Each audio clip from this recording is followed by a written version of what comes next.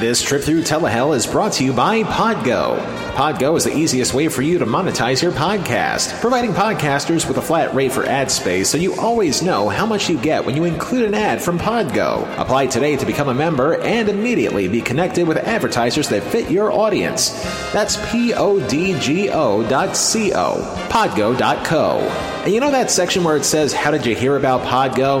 Well, be sure to mention Telehell Podcast in that section of the application. Trust me, it'll mean a lot to both you and to us in the long run. And since this is one of our shorter episodes, let's get the second sponsor out of the way. Telehell is proud to partner up with Dave's Archives, the internet's premier place for a lot of nostalgia from the 80s, 90s, and even the present. And that includes some vintage commercials, like this. There's more for your life. Cheryl Teague is calling me. Gotta have it. We agree. There's more for your life at Sears. So shop around. Smile for Daddy. Give him a high. Pull up the seat. Pick up a buy. Come on in and shop. It's so hard to stop. There's more for your life. More for your life at Sears. Want to watch more retro goodies? Head to YouTube and type in Dave's Archives, or you can follow him on Facebook, also at Dave's Archives. And now, let's take a look at some terrible television. Abandon all remote controls, ye who enter here.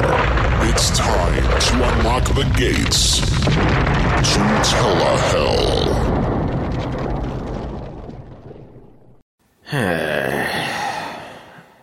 I don't want to do this episode. I really don't. But because I casually mentioned the subject in one of our episodes last year, it seems as though I have no choice. Well, the Brady parents wanted to spend some quality time together now that everything's moved in. But since this is TV in the designated family hour, something has to come along to prevent this G-rated show from getting a P attached to it. So now, at the risk of having my soul turn into the toilet paper Harvey Weinstein uses in prison, We must now spend a few minutes going over something that's boring, educational, and actually kind of virtuous in Telehell.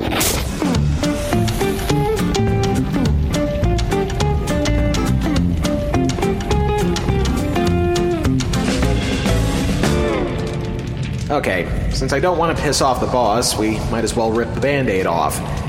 It's time once again for a Telehell history lesson. And as long as there's been televised entertainment, there's always been specific forms of entertainment that may not be suitable for younger viewers. Nowhere is this more noticeable than the ever-increasing amount of sexual and violent imagery being presented on TV during parts of the day when said younger viewers may be alert enough to watch them. Now, I know we always throw around the joke from The Simpsons, and yes, that means you can play the clip. Oh, won't somebody please think of the children? But when it comes to protecting people's innocence from sexual and violent images on television, perhaps this time around, it may bear more thought than one can imagine. For years, there have been many viewpoints made by special interest groups arguing the cases for more controls by the TV networks to reduce the amount of sex and violence being presented on television, as well as equal views by the networks and other special interests that support TV sex and violence for whatever reasons they have. On the one hand, the Parents Television Council, a watchdog group for exposing the dangers of TV sex and violence among other obscenities, spent the better part of the turn of this current century in researching how much sex and violence an audience is exposed to while watching TV, reporting that TV violence has seen an increase in the hundreds of percent from 1998 to 2006 on some networks, with the bulk of that increase happening during the 8 p.m. hour, when most children are still awake to watch TV. They eventually conclude their study by stating that existing stopgap measures to curb TV sex and violence, such as the ill-conceived V-chip and the TV rating system imposed by the FCC, simply weren't enough. Caroline Schulenberg of the Parents Television Council says, quote, advertisers have a role to play in curbing TV violence. Using their unique position of influence, they can encourage broadcasters to reduce the frequency and explicitness of TV violence. Broadcast affiliates, too, can play a role by preempting excessively violent programs and refusing to air violent programs in syndication during times of the day when children are watching TV. Many lawmakers have proposed legislation to curb TV violence, but all attempts to legislatively address this problem have failed on First Amendment grounds. Perhaps it's time for Congress to revisit the issue and consider including violence in the category of indecent content that can be regulated by the Federal Communications Commission. End quote. A valid suggestion. However, that's only half of the argument. The other half lies in what little opposition to the issue there seems to be. Hard as it is to find anything positive to counteract the strong viewpoints against TV violence, the points do exist. Believe it or not, there are some who argue that instead of television inciting such behavior among those who watch it, it can also be argued that these images can be used as a learning tool. Ben Orlando of the website OurPastimes.com says, quote, through watching violence on television programs and news broadcasts, children can learn about the world. They can gain an understanding of problems so that they can better prepare for finding solutions. But watching violence on television can also teach them about the consequences of violent acts. Jib Fowles, author of a book touting the benefits of TV violence, believes more television shows teach children that good will prevail over evil and that crime doesn't pay. If children know about prison, vengeance, fines, and all the other negative after effects of violent acts, Fowles argues that they are less likely to commit violent acts in real life. End quote. There have also been arguments that the control of sex and violence on television violates a broadcaster's First Amendment rights. But even that assumption is considered open-ended by some. One particular report states that because of the FCC's failure to provide a clear definition of the First Amendment when it comes to televised programming, TV itself is becoming less safeguarded in terms of questionable material. This is due in part to a decline in censorship in recent years, prompting the substantial rises in sex and violence to begin with. This begs the question, what else can be done to prevent children from being exposed to the ever-increasing amount of this content on TV that has not been attempted already? Through the Telecommunications Act of 1996, prior efforts include the pre-installed and aforementioned V-chip on most current TV sets to electronically block out bad images. The V-chip unfortunately didn't quite win over the public due to overall lack of knowledge on how the device worked. In 1997, the same act instituted a rating system for TV programming, one that resembles that of the Motion Picture Association's current ratings judgment system. While the rating system still exists on TV today, it's done little to nothing to deter young viewers from watching these kinds of programs. With little being planned or experimented to help combat the problem, what else can be done to safeguard a youthful audience from viewing such imagery? Which brings us to the subject for today, and on that note, my apologies in advance for cribbing a lot of notes from Wikipedia. But quite honestly, there was a lot to sift through. In 1974, there was a widespread criticism regarding the amount of sex and violence on American television. Although there are several examples, there was one television scene that caused a particularly strong backlash. The 1974 NBC TV movie Born Innocent, starring Linda Blair, featured a same-sex rape scene between two women. And let's just say, device was used. Let's leave it at that. That particular scene was even briefly shown in daytime promotional spots for the film. The scene drew so much outcry from its first airing and was also blamed for the real-life rape of a young girl in California, which then led to a case before that state's Supreme Court, that in January of 1975, then FCC Chairman Richard E. Wiley addressed the Senate and House Communications and Commerce subcommittees, stating that all three networks should agree to adopt what was called a family viewing hour in response to the criticism.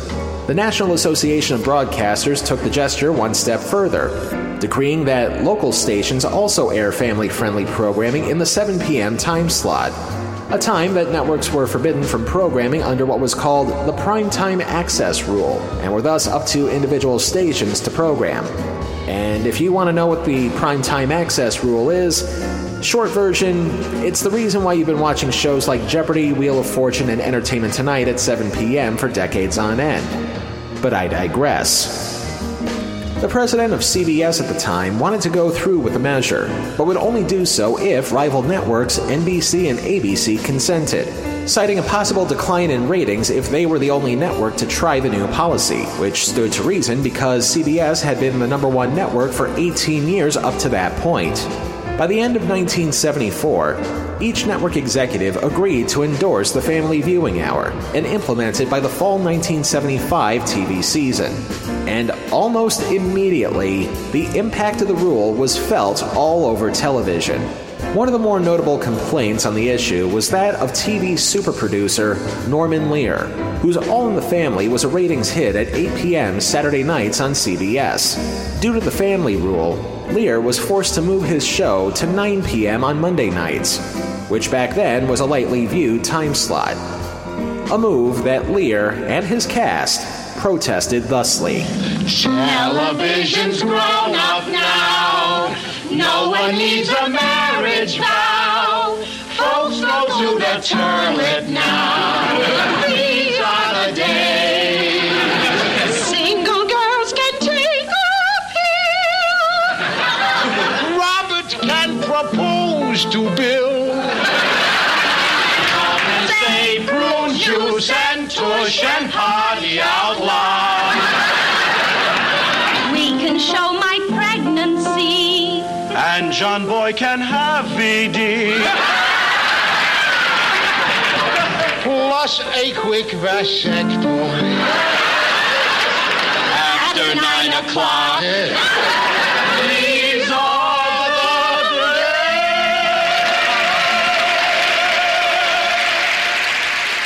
days. Lear's protests ultimately resulted in a lawsuit that he filed towards the government. And with the help of various showbiz guilds, including the Writers Guild of America, Lear won his case. And eventually, the family viewing hour was deemed unconstitutional in November of 1976, when United States District Court Judge Warren J. Ferguson declared the family viewing hour a good idea in theory, but that the FCC had overstepped its bounds in having it instituted. The FCC privately lobbied 3 major networks to adopt the policy instead of holding public hearings on the matter. And Ferguson ruled on those grounds that the family viewing hour had no binding merit. The decree made by the National Association of Broadcasters in 1975 was also overturned, giving station free rein on what to air in those pre-prime time slots again. But because of how slowly the wheels turn in politics, the rule wasn't formally lifted until the end of the TV season in 1977.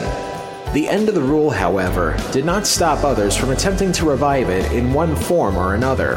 One such case happened in 1989, when a concerned viewer tried to take this show off the air.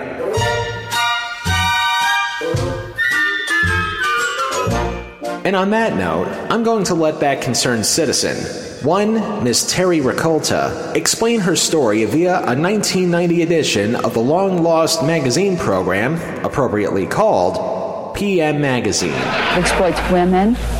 It has anti-family attitudes. It stereotypes poor people.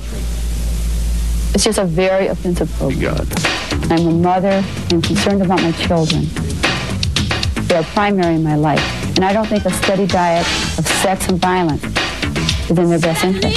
Last May, Rakolta formed a group called Americans for Responsible Television, and among other things, they wanted to set up a family viewing time from 7 to 9 each evening to be devoted to family viewing. It makes sense, doesn't it? You do? I like that idea. I think it is a good idea. Now, she also wants us to know that she is not a prude. She watches L.A. Law. She even likes the raunchy jokes on Saturday Night Live. She's just happy about it because it's late at night. You know, and I think that's okay. I think all of us like to have variety in our television viewing, and all she's trying to do is set up a time where the kids can turn on the TV and not be offended.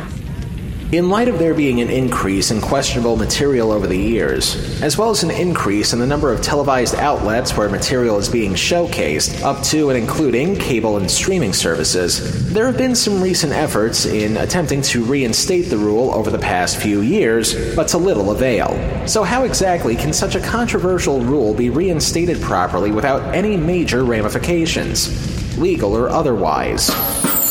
One way for the family hour to be workable is if the hour itself was not considered mandatory by the government, but rather just a recommended guideline. The option to have the networks broadcast lighter programming should be just that, optional without the fear of getting in trouble with higher-ups in Congress or the FCC. Have the networks try to figure out the parts of their schedule where family programming might benefit the most, and move edgier programming to a later time period where perhaps an underperforming show may be justifiably removed. It may result in a number of temporary holes in everybody's respective schedules, but at least with the networks doing so in their own way and on their own volition, perhaps they could come across the right combination of programming that will work best for the audiences they seek.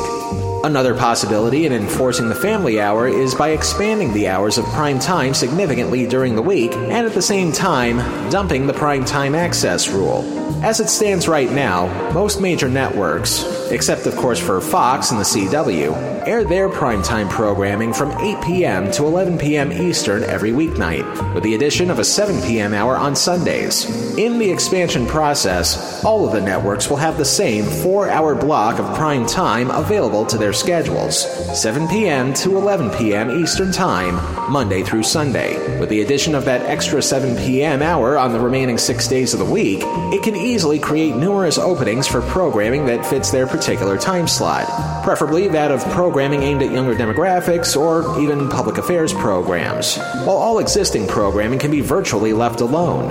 At the same time, an unrelated but positive side effect would be the addition of more jobs in show business and behind the scenes, due to the immediate increase in the number of new programs being put into production. A third scenario in making the family hour work is a little tricky, but can otherwise work if, and only if, full cooperation was made between networks and producers. A worst-case scenario would be if the producers and network executives were able to be more hands-on when collaborating on the content they present, rather than facing constant scrutiny from network censors. If the network wants a program of a certain nature to air at a specific time, but the showrunners are opposed, perhaps the option of an impartial third-party mediator should be invoked, just in case the showrunner feels that their freedom of speech is being violated in altering their show to fit the appropriate time slot. If no resolution can be made over a period of time, the network could opt to cancel the show, only on the condition that the showrunners, cast, crew, and anybody else who works on it are compensated just enough so that no further legal action is required.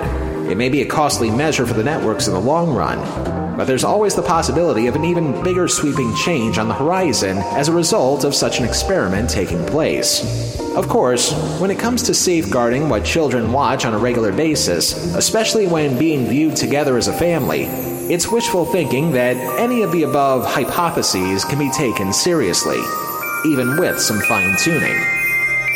So, where does the family viewing hour get nestled into the sofa of telehell? Think of the children may be the most annoying words when it comes to protesting, but I can think of 9 other words that'll get more attention. Limbo, lust, gluttony, greed, wrath, heresy, violence, fraud, treachery.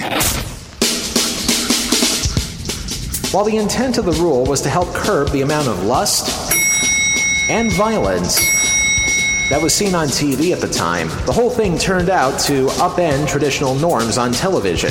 Everything from canceling TV shows that didn't comply with the rule, to moving shows out of time slots that made them successful in the first place, resulting in some government-mandated treachery. These moves resulted in TV producers scrambling because their established hits were suddenly put into limbo, but also anger from the viewers who had a hard time finding the shows.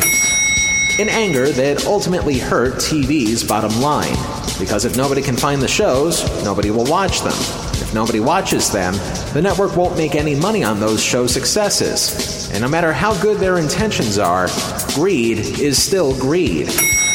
Quite honestly, the entire rule kind of reminds me of when Ned Beatty told Peter Finch in the movie Network that he was meddling with the primal forces of nature. Little did they realize just how much meddling all the networks wound up doing in the long run.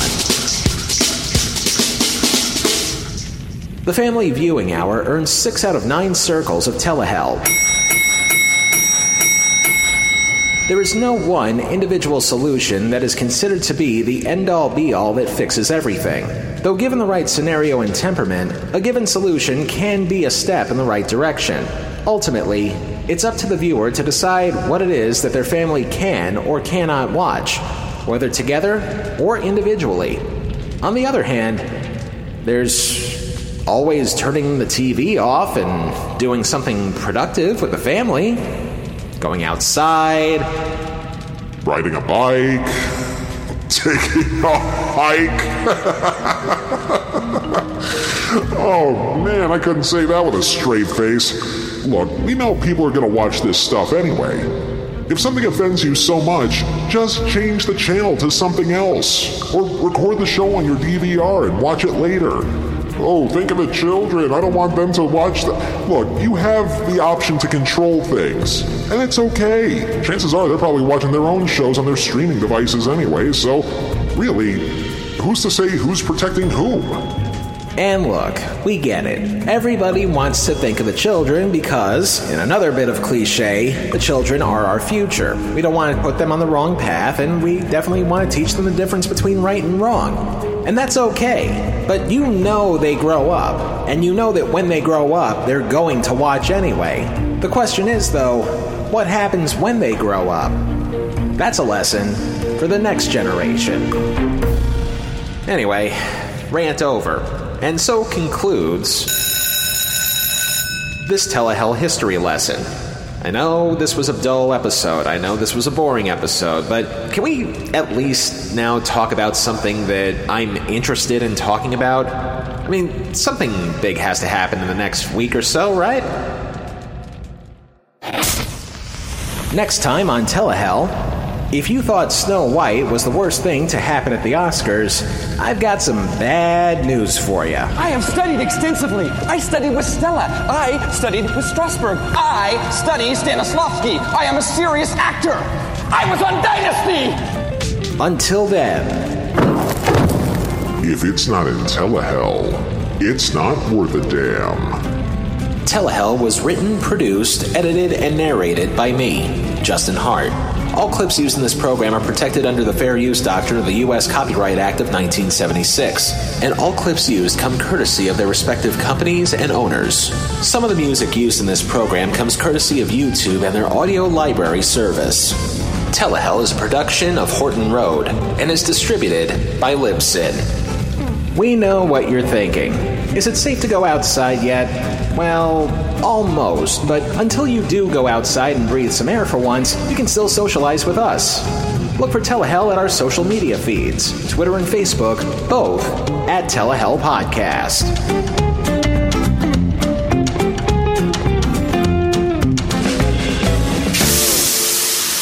You've got mail. What the hell? Oh yeah, we get letters sometimes. It's kind of rare when it does happen, but since this particular show fell a little short, why don't we answer this letter here? This one comes to us from a Mr. Michael McMahon, and Mr. McMahon says, quote, I just wanted to say I discovered you a few weeks ago thanks to a referral from Dave's Archives, actually, and I've binged everything since then. You're a good respite from the political podcasts I normally listen to. Thank you very much for saying that, and especially thank you for still listening to us, even after that one we did about number 45 back in January. Kind of surprised nobody's commented about that one yet, but as often as I do, I digress.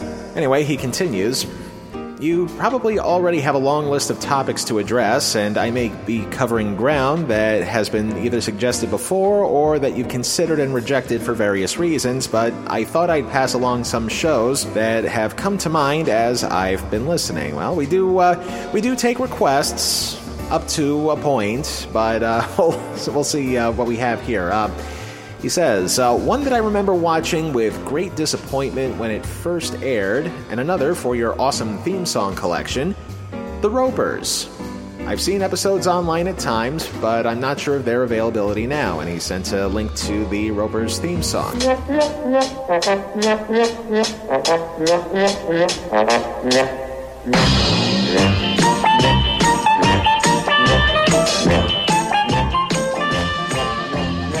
Well, as you can tell by our playing it, we actually do have the Ropers theme song, but I am going to quickly say why we're more than likely not going to do the Ropers, even though it's very much in the echelons of bad TV shows. In fact, it's on the infamous TV Guide Top 50 Worst Shows of All Time lists, but I think that may be a little unfair.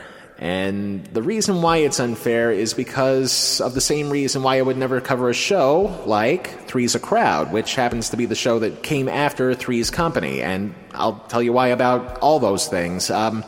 If you heard our bonus episode about Joni Loves Chachi, I briefly mentioned, I don't know how the subject got brought up, but I mentioned defending Three's a Crowd. If you ever saw the original British version of all of these shows, first there was Man About the House, which became Three's Company in America, but it was on for a long time in the UK. And from Man About the House, they had their own version of the Ropers named George and Mildred, which turned out to be a spin-off. George and Mildred, that ran for a couple years. And then when Man About the House ended, they did a spin-off involving said man and his new, live-in love, because, it's very much like Three's a Crowd. They didn't want to get married for some reason, but that show was called Robin's Nest. Now, the reason why I wouldn't cover the Ropers is because it is canonical with all the other shows that happened in the UK. So even though the show is bad by some accounts and measures, I mean, the few shows that I've seen on Pluto TV's dedicated Three's Company channel, and also on the digital channel Antenna TV, I mean, it was a product of its time, and I think it kind of went a little, overboard with sex jokes sometimes, but I just find it to be just a run-of-the-mill meh sitcom. Nothing that would fit our standards, nothing that would fit the Nine Circles, at least I think, anyway. It just plain old mediocrity kind of thing, and at the same time, it's also a continuing part of, I guess you could say, the extended universe of Three's Company, not unlike Three's a Crowd, which everybody seemed to hate for some reason, because it was just John Ritter and nobody else from the original show. I think Larry may have made an appearance on one episode or something, but what those people don't realize is that it's a continuation of a story, just like Robin's Nest was a continuation of Man About the House. So I really don't get where the hate's coming from. By itself, I think Three's a Crowd's actually a pretty funny show, and The Ropers is just meh. And we don't exactly go for meh around here, so thank you very much for at least suggesting it. And yes, we do have the Ropers theme song as we just played, and interestingly enough, both theme songs were done by the same guy, the guy that actually did all the early songs on Sesame Street, Mr. Joe Raposo, may he rest in peace. And the thing I like about the Ropers theme song is that they actually try to sneak in a little bit of Three's Company in there, particularly in this part.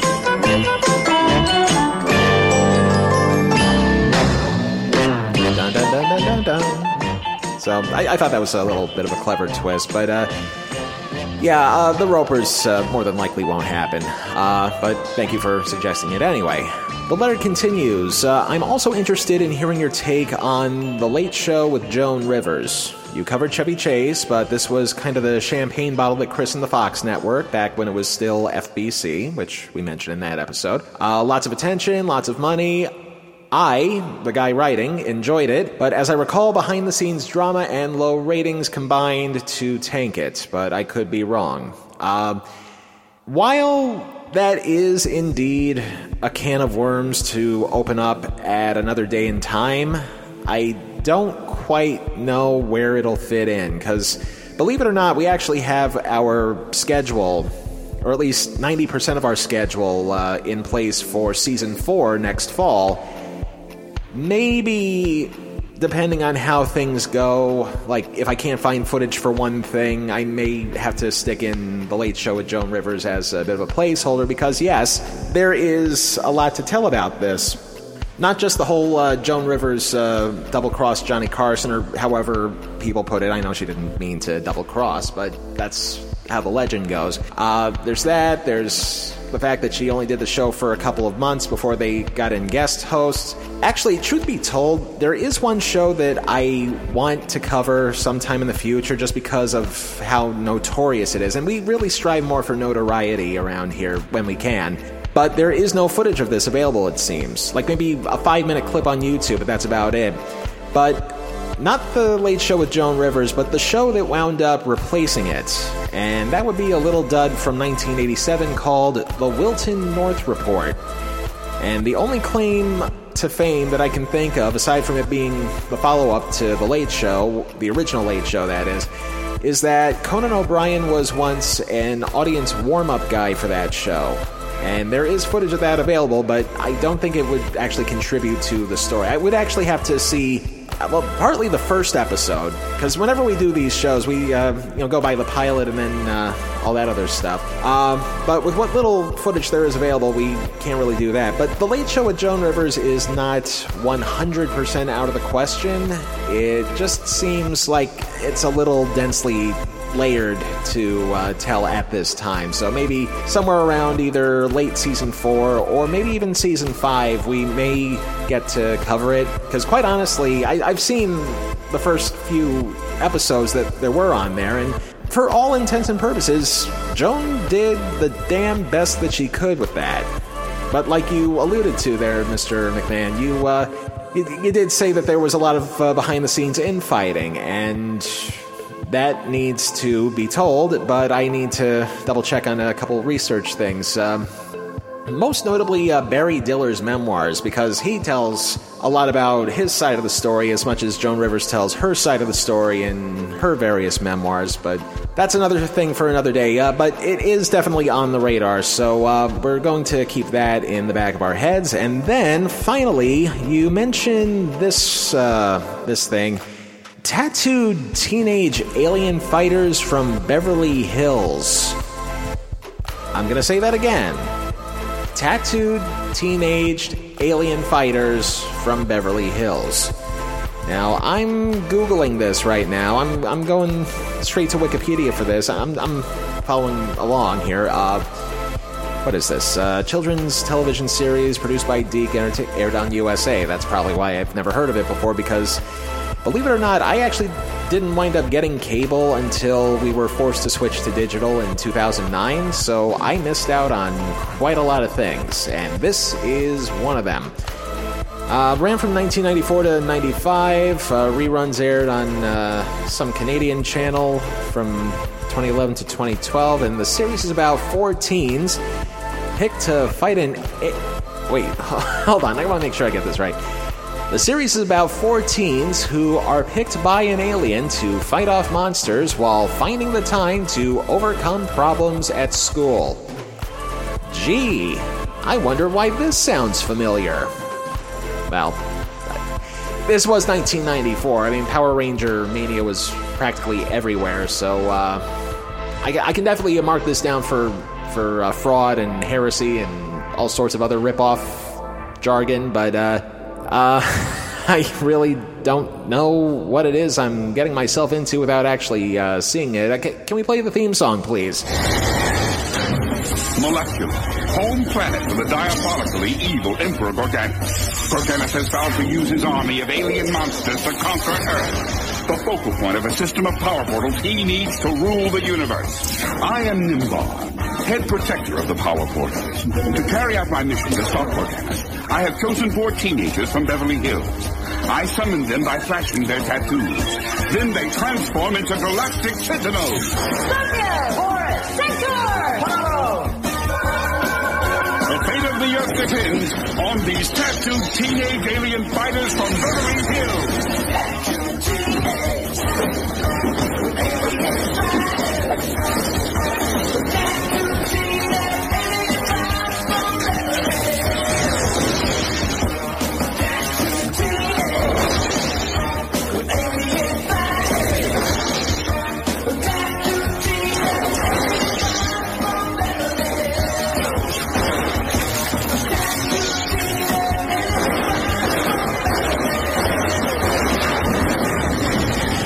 Oh my god. We may have to put this in as a placeholder for somewhere in the next season, because this looks a little too stupid.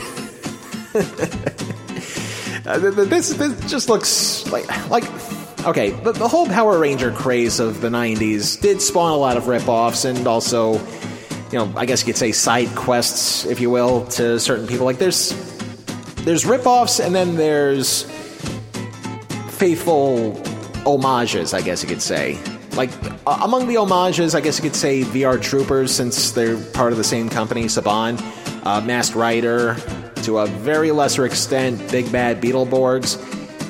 And then you got the rip-offs. And the biggest one I thought at the time when it aired, before I even heard about this, was a show called Superhuman Samurai Cyber Squad.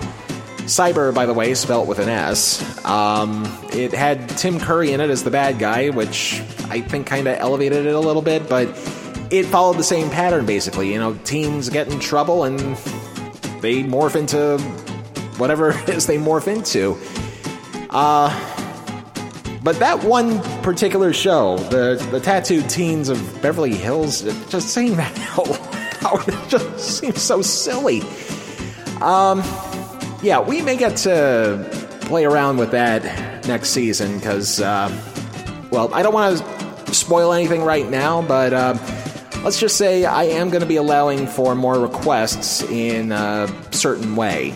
But I can't say what that way is until we get to July, so that's a bit of a teaser for you. So, other than that, let me just see the conclusion there. It says, I'm sure there are others, but you're doing an amazing job. Thanks for the show. No, thank you, Michael McMahon, for writing the fan letter, because, quite honestly, we did not really want to do a 20-minute episode this week, so this, if nothing else, helped kill some time. So thank you very much for that.